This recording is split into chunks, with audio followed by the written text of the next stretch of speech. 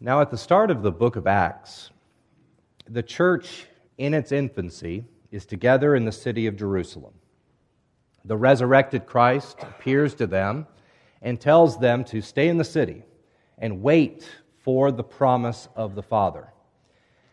A few days later, God sends His Holy Spirit in a major outpouring, filling members of the church and creating a lot of noise, it seems. In fact, we're told at this sound, the multitude came together. And we see that thousands upon thousands of people followed that sound to where the church was gathered. Then the Apostle Peter stands up and he preaches what was evidently a very powerful sermon about the Lord Jesus Christ. We're told thousands of people were cut to the heart. Even so, these people didn't immediately know what to do with what they've heard. Evidently, they were convicted by Peter's sermon. They were cut or they were pierced to the heart. That gospel message that he preached penetrated to the deepest parts of them. But they all looked at Peter and the other apostles and asked, what now? What do we do with this conviction? What should we do in response to this good news? They asked, brothers, what shall we do? Now that's a very natural question to ask. It's a great question to ask. These people are inclined to follow Jesus, but before they can, they need to know how. Brothers, what shall we do? I grew up in some churches that often emphasized certain points of theology to the neglect of more practical matters. So one might hear 20 sermons on the doctrine of predestination before they hear even one sermon on, say, how to raise your children in the Lord. Well, when I first started in pastoral ministry among these churches, I was invited to join a private online forum where many of these churches' pastors would come together and they would discuss various topics and Bible passages. And my first and only post was one titled, Brothers, What Shall We Do? I had a strong conviction that our theology wasn't leading to any kind of meaningful action among the disciples of Christ sitting in those pews. I feared that God's people in those places were hearing the theology preached. They were nodding along. And then they were returning to their lives away from the church without knowing what to do with that theology, practically speaking. I was attempting to ask this group of pastors, what are the practical implications of what we believe? Now, unfortunately, I wasn't clear enough. Evidently, because I started a small firestorm in this forum. I'm not entirely sure how, but I think many of them believed that I was suggesting we just establish all kinds of extra biblical programs in the church. You know, we keep church members busy every night of the week and that sort of thing. But that's really not what I meant. I was simply asking, brothers, we believe, now what do we do? Isn't that where Paul's letters usually lead? In a lot of his letters, he may spend the first half of the letter or more teaching about Christ, teaching about the gospel, teaching about our salvation, but he usually doesn't stop there. He usually ends the letter with some very practical lessons. In other words, he says, in light of what we believe about this, here's what we do. I remember reading the comments on that online post and thinking to myself, I just don't understand why there would be any resistance at all to such a simple and sincere question. In fact, it's a biblical question. I just read it from Acts 2. Now, it occurred to me only later that perhaps the problem was that they didn't have an answer. When Peter preaches his sermon in Jerusalem, there in Acts 1 and 2, he lifts up Jesus, presenting him as both Lord and Christ. Many in the crowd are convicted. They suddenly feel it's imperative to take this Jesus seriously, to respond to him as both Lord and Christ. So, at the heart of their question, brothers, what shall we do? They are asking, how do we submit to our Lord? How do we obey Him? How do we follow Him? And that's the question at the heart of this study. For the next 3 months, I will attempt to answer the question, how do we follow Jesus? Now, many of us have been following Jesus for a long time. And we may think this study is just too elementary for me. I already know how to follow Jesus. I've been following Him for years. And that's probably true, but so had the pastors in that online forum years ago. Yet they couldn't answer that fundamental question, how do we follow Jesus? But there's a second good reason to return to the basics of Christian discipleship, if you will. Have you ever tried to teach someone a skill that maybe came second nature to you? It can actually be quite challenging when you know it so well, but they don't know it at all. For example, my daughter, she's learning how to sound out words on a page. Now, Danae, an elementary school teacher, is very good at teaching this basic skill. I am not. Because for a long time, I've never thought about how to sound out a word. I just see the word and I say it. But Nora, she needs help sounding out each and every letter. And this is true when it comes to following Jesus as well. Not long ago, I was speaking with a gentleman who told me he was a Christian, and when someone tells me they're a Christian, I consider that an open invitation to say whatever I want about the Bible. And so I did, and we began a nice little conversation. Now, throughout our conversation, I quoted the book of Romans a few times, and I often said things like, Paul said, or Paul wrote, and then I would cite a verse. And this gentleman, he nodded along, as admittedly I did most of the talking. But when there was a break in the conversation, he finally asked a question that evidently had been on his mind the entire time. He asked me, now, who's Paul? That gentleman reminded me that not everyone has the same level of understanding. It's easy enough to forget that some people haven't followed Jesus as long as others. Some people haven't studied the Bible or haven't been taught the Bible as much as others. And though it may be challenging for us, we need to learn how to talk about Christian discipleship, how to explain it, how to teach it in ways that would benefit even new believers or very young believers or perhaps even would-be believers. In other words, there's something in this study for everyone. For some, it's a refresher course, and for others, these lessons will be quite foundational. Maybe we've forgotten. Or maybe we've never heard what it means to follow Jesus in all of the ways that we'll eventually cover. For instance, how do we follow Jesus when we read the Bible? Or how do we follow Him when life isn't going as planned? How do we follow Him at home or at work? How do we follow Him when we're interacting with people outside of the church?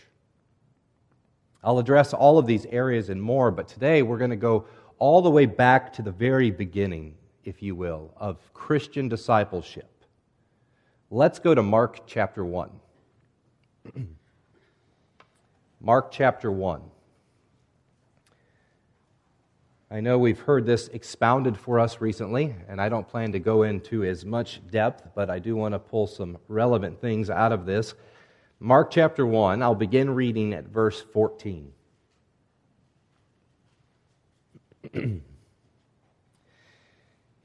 Now after John, that is John the Baptist, was arrested, Jesus came into Galilee, proclaiming the gospel of God and saying, "The time is fulfilled, and the kingdom of God is at hand. Repent and believe in the gospel." Passing alongside the Sea of Galilee, he saw Simon and Andrew, the brother of Simon, casting a net into the sea, for they were fishermen. And Jesus said to them, "Follow me, and I will make you become fishers of men." And immediately they left their nets and followed him. And going on a little farther, he saw James, the son of Zebedee, and John, his brother, who were in the boat, mending the nets. And immediately he called them, and they left their father Zebedee in the boat with the hired servants, and followed him. And they went into Capernaum, and immediately on the Sabbath he entered the synagogue and was teaching. And they were astonished at his teaching, for he taught them as one who had authority, and not as the scribes. So this is relatively early in Jesus' ministry. He's calling some of his first disciples to follow him. And perhaps the most remarkable facet of this story is the complete lack of hesitation on the part of those first disciples. Jesus says, "Follow me," and they instantly lay aside everything and follow him. Now, it's always possible that not every detail is recorded for us. Maybe there was some conversation between them, but it certainly seems as though the Spirit has intentionally directed the authors of the Gospels to give us a clear impression that Simon and the others had no hesitation whatsoever. When Jesus said, "Follow me," they followed. Why is that? Well, first of all, I think we need to recognize that something extraordinary is taking place here. And by that I mean something out of the ordinary. Jesus is not an ordinary man. And the disciples are not responding to an ordinary man. They are experiencing a supernatural compulsion to follow Jesus. Later in his ministry, Jesus said, "No man can come to me unless the Father who sent me draws him." And that word draw literally means to drag. Now, that's not to say following Jesus isn't a willing pursuit on our part. God's not dragging these fishermen in Mark 1 as they, kicked and screamed, "No, Lord, I don't want to go." But God's Spirit has flipped a switch, if you will. Something's changed. In John 3, Jesus tells one of the Pharisees, a man by the name of Nicodemus, "Truly, truly, I say to you, no one, unless one is born of the Spirit or born again, he cannot see the kingdom of God."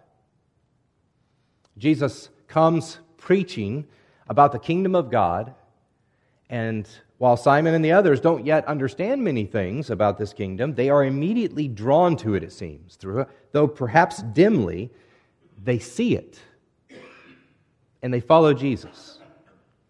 Again, from John 3, Jesus says, "You must be born again. The wind blows where it wishes, and you hear its sound, but you do not know where it comes from or where it goes. So it is with everyone who is born of the Spirit." To be born again in this sense is to be born of the Spirit. And I make that point for a couple of reasons. First, it helps us to understand why these disciples were so willing to drop everything and follow an apparent stranger. Again, Jesus was no ordinary man. What did he say in John 10? "My sheep hear my voice, not as a mere man, but as the Son of God, and I know them, and they follow me." Second, as we consider what it means to follow Jesus in all of these different areas of life, it's incredibly encouraging to know that we are not following him by our own strength or willpower. We enter into this new life in Christ by the power of God, and we continue in this life by the power of God. As Paul told the Philippians, "I am sure of this, that he who began a good work in you will bring it to completion on the day of Jesus Christ." There will never be a time when, or an area of life where we are walking alone. Never. Though Christ left this earth and he ascended into heaven a long time ago, he still says to us, "I am with you always to the end of the age." That is, however, the unseen side of the coin. On the other side, the side we do see, God calls us into a life of faith. Notice again what Jesus preaches in verse 15. As he moves from place to place, proclaiming the gospel of God, he says, the time is fulfilled and the kingdom of God is at hand. Repent and believe in the gospel. No wonder divine help is required to follow Jesus. Think about this for a moment. This carpenter's son from a little respected village in Galilee is going around claiming the long anticipated kingdom of God is finally here. All of those amazing prophecies, all of those incredible promises of the Old Testament are coming to pass. And how do we know? Well, this carpenter's son from Nazareth claims to have brought it with him. He claims, if you can believe it, to be God's Messiah himself. He claims to be the heir to the throne of David. He claims to be the King of Kings. This lowly Nazarene, who doesn't look like much in the flesh, claims he will be the one to defeat all of God's enemies and finally establish God's kingdom. Now, if you're a first century Jewish fisherman, what do you do when this self-proclaimed Messiah approaches you at work and says, drop what you're doing, forget about your livelihood. I want you to sacrifice whatever few comforts you have in this life, and I want you to follow me right here, right now. What do? I suppose you have at least three options. First, you could simply decline.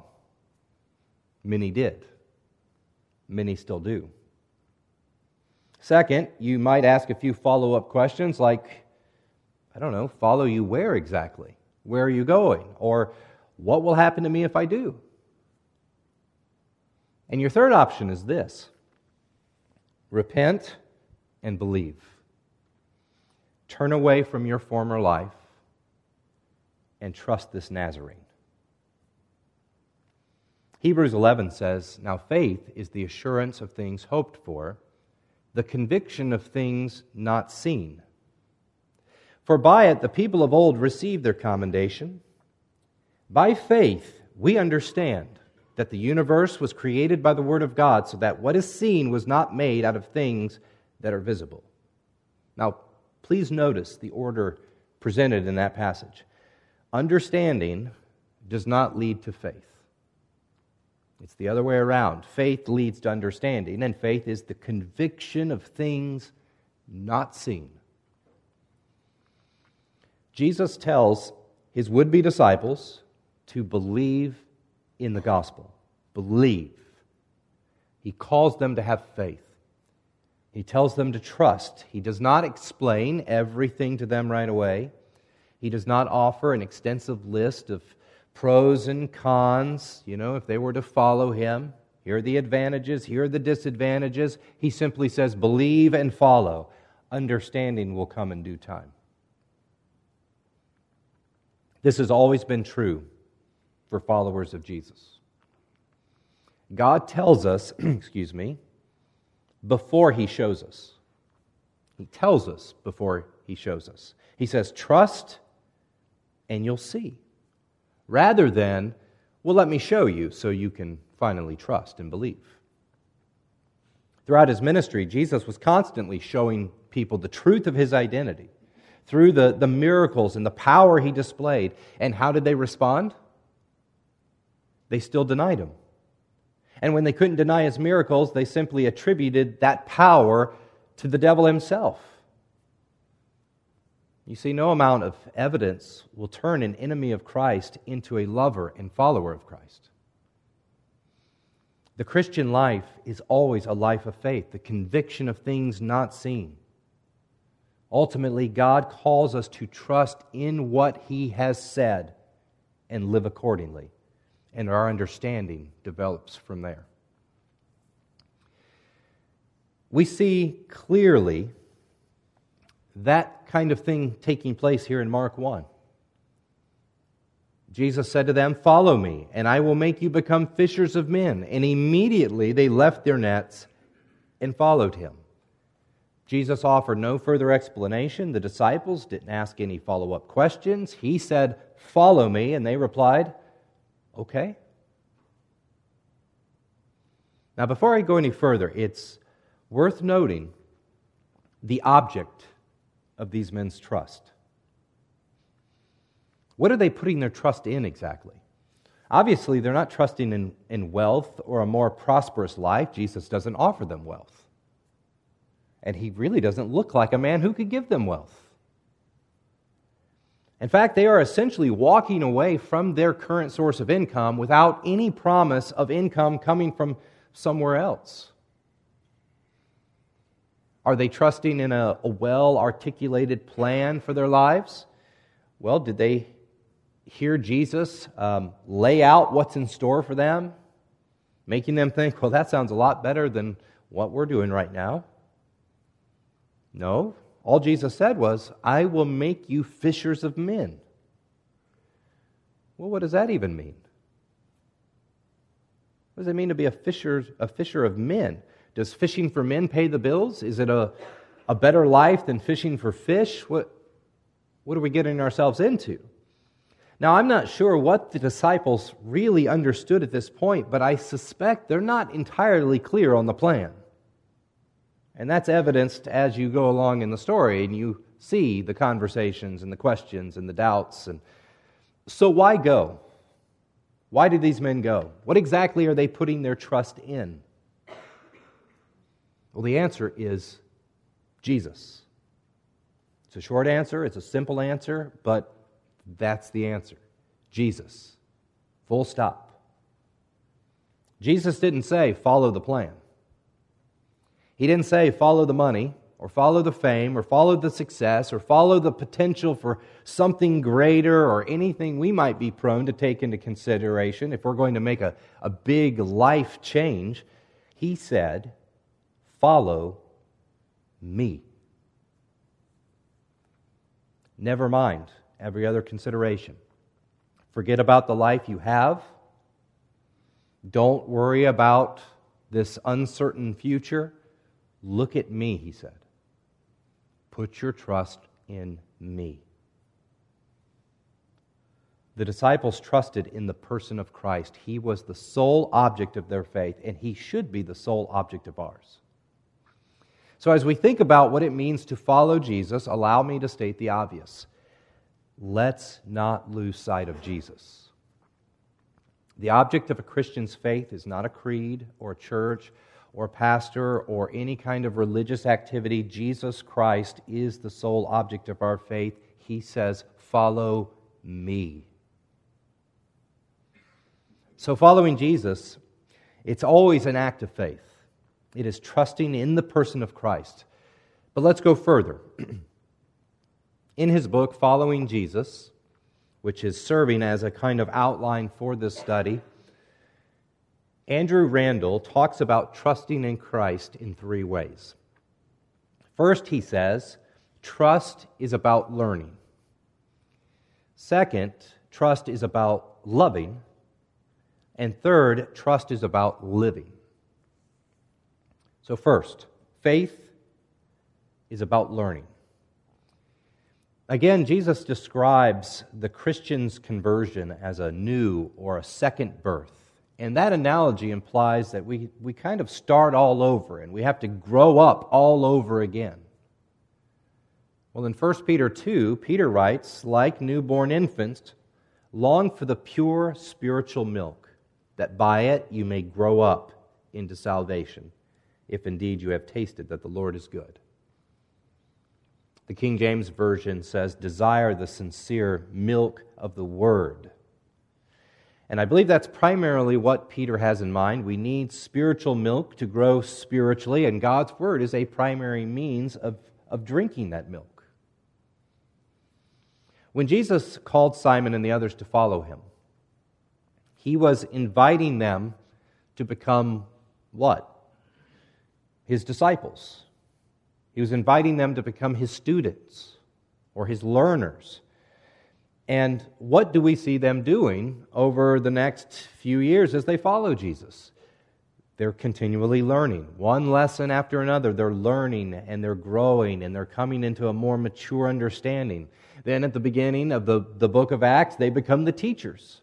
They begin teaching others how to follow Jesus. Let's glance over at Luke chapter 10. Luke chapter 10. Starting at verse 38, we read the story of Jesus visiting Mary and her sister Martha. Luke 10:38. It says, "Now as they went on their way, Jesus entered a village, and a woman named Martha welcomed him into her house. And she had a sister called Mary, who sat at the Lord's feet and listened to his teaching. But Martha was distracted with much serving. And she went up to him and said, 'Lord, do you not care that my sister has left me to serve alone? Tell her then to help me.' But the Lord answered her, 'Martha, Martha, you are anxious and troubled about many things, but one thing is necessary. Mary has chosen the good portion, which will not be taken away from her.'" So it's not hard to see the contrast intended here. We have, on the one hand, Martha, who was distracted with much serving. Then we have Mary, who sat at the Lord's feet and listened to his teaching. Mary, Jesus says, has chosen the good portion, which will not be taken away from her. Now, in defense of Martha, I don't believe she was wrong because she was serving. She wasn't wrong because she was trying to be a good hostess. I mean, serving is ultimately where learning from Christ should lead us, right? As we learn from him, we become servants like him. No, Martha's problem wasn't serving. Her problem was that she was distracted with much serving. It would seem she was serving to the neglect of learning. There's a reason Jesus calls us to follow him. He didn't grab Simon and the others and pull them off the boats and tell them to get to work in his kingdom. Not immediately. They needed to learn first. They needed a teacher. And that's what Martha neglected. She prioritized serving over learning when learning must come first. Jesus says it's the one thing that is necessary. In Matthew 11, when Jesus invites those who labor and are heavy laden to come to him for rest, what does he say? "Take my yoke upon you and learn from me. For I am gentle and lowly in heart, and you will find rest in your souls." Faith is about learning. We have to learn about Jesus. We have to learn about Jesus before we can trust him more. And the more we learn about him, the more we come to trust him. But how do we learn about Jesus? Well, faith is believing what God has said. It's believing what he has revealed to us. And what he has revealed to us, he has revealed in these days through Scripture. All Scripture is breathed out by God and is profitable for teaching, for reproof, for correction, and for training in righteousness, that the man of God may be complete, equipped for every good work. God's breathed out, inspired words of Scripture are sufficient to make us complete, equipping us for every good work. They are sufficient to teach us how to follow Christ. You'll notice in Mark 1 that after Jesus called those 4 disciples to follow him, they followed him right into the synagogue where he was teaching. And notice how everyone responded to the Lord's teaching. They were astonished at his teaching, for he taught them as one who had authority. And since Christ now speaks to us through Scripture, we can safely infer that the Bible carries that same authority. So the Bible is authoritative, and it is sufficient. We don't need to hear the voice of God from heaven. We don't need Christ to return in the flesh to teach us, as he did the apostles. We have his authoritative, sufficient word in the Bible. But of course, that means we need to read it. We need to study it. We need to meditate on it. We need to digest it thoroughly. We need to sit at its feet, so to speak, as Mary sat at the feet of Jesus, listening to his teaching. We need to prioritize our time in the Bible. Serving is good, but learning from Christ is positively necessary. Colossians 3:16 says, "Let the word of Christ dwell in you richly." I'm not sure whether I could possibly emphasize this point too strongly. We need to be very serious about reading and studying the Word of God. You know, our pastor's sermons, learning from other disciples, reading Christian books, and so on, they're all part of learning to follow Christ. Our pastor's ministries, in particular, are absolutely vital. But I would argue, as God has blessed us with a wealth of access to His Word, the sermons we hear on a given Sunday, they're not enough. Jesus said, "Man shall not live by bread alone, but by every word that comes from the mouth of God." He seems to suggest that we need the Word of God as much, probably more, than our daily bread.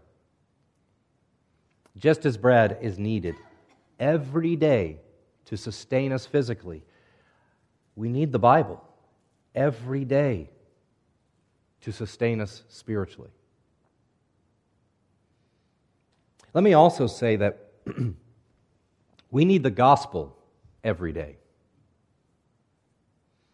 After all, the gospel is the Bible's central message. Paul told the Corinthians, "I would remind you, brothers, of the gospel I preached to you, which you received, in which you stand," present tense, "and by which you are being saved, if you hold fast to the word I preached to you." He goes on to say the gospel is of first importance. It is foremost. It is above all else. Sadly, we often think of the gospel as a kind of first step, if you will, in becoming a Christian. We hear it, we believe it, and then we continue growing on from that point, which is all true, but that's not to say we leave it behind somehow, in any sense. We don't outgrow the gospel. According to Paul, we should be standing firmly on the good news of God's grace through Jesus Christ our Lord, the same good news that we received in the beginning when we first became Christians. It's the same good news of grace by which we are still being saved. As Andrew Randall says, we need to see everything through the lens of the cross. We won't continue learning what we need to learn if we lose sight of Christ crucified and resurrected and the grace that made that possible. So faith is about learning. Second, faith is also about loving.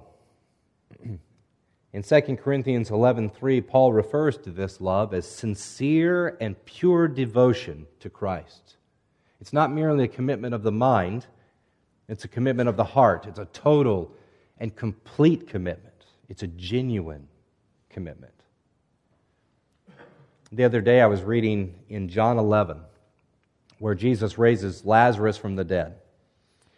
Now, before Jesus went to Lazarus, he told his disciples, "Let us go to Judea again." And the disciples, they weren't especially thrilled about this plan. Why? Well, the last time they were there, Jewish leaders wanted to stone him. So they're all thinking, another trip into the region, well, that's just a death sentence. Now, Jesus doesn't alleviate all their fears, but he explains the situation. He says, "Our friend Lazarus has fallen asleep, but I go to awaken him," right? Now, of the disciples, I think Thomas tends to get kind of a bad rap. Most of us know him as Doubting Thomas, right? But I believe he deserves more credit than we typically give him. In John 11, he turns to his fellow disciples and says, "Let us also go, that we may die with him."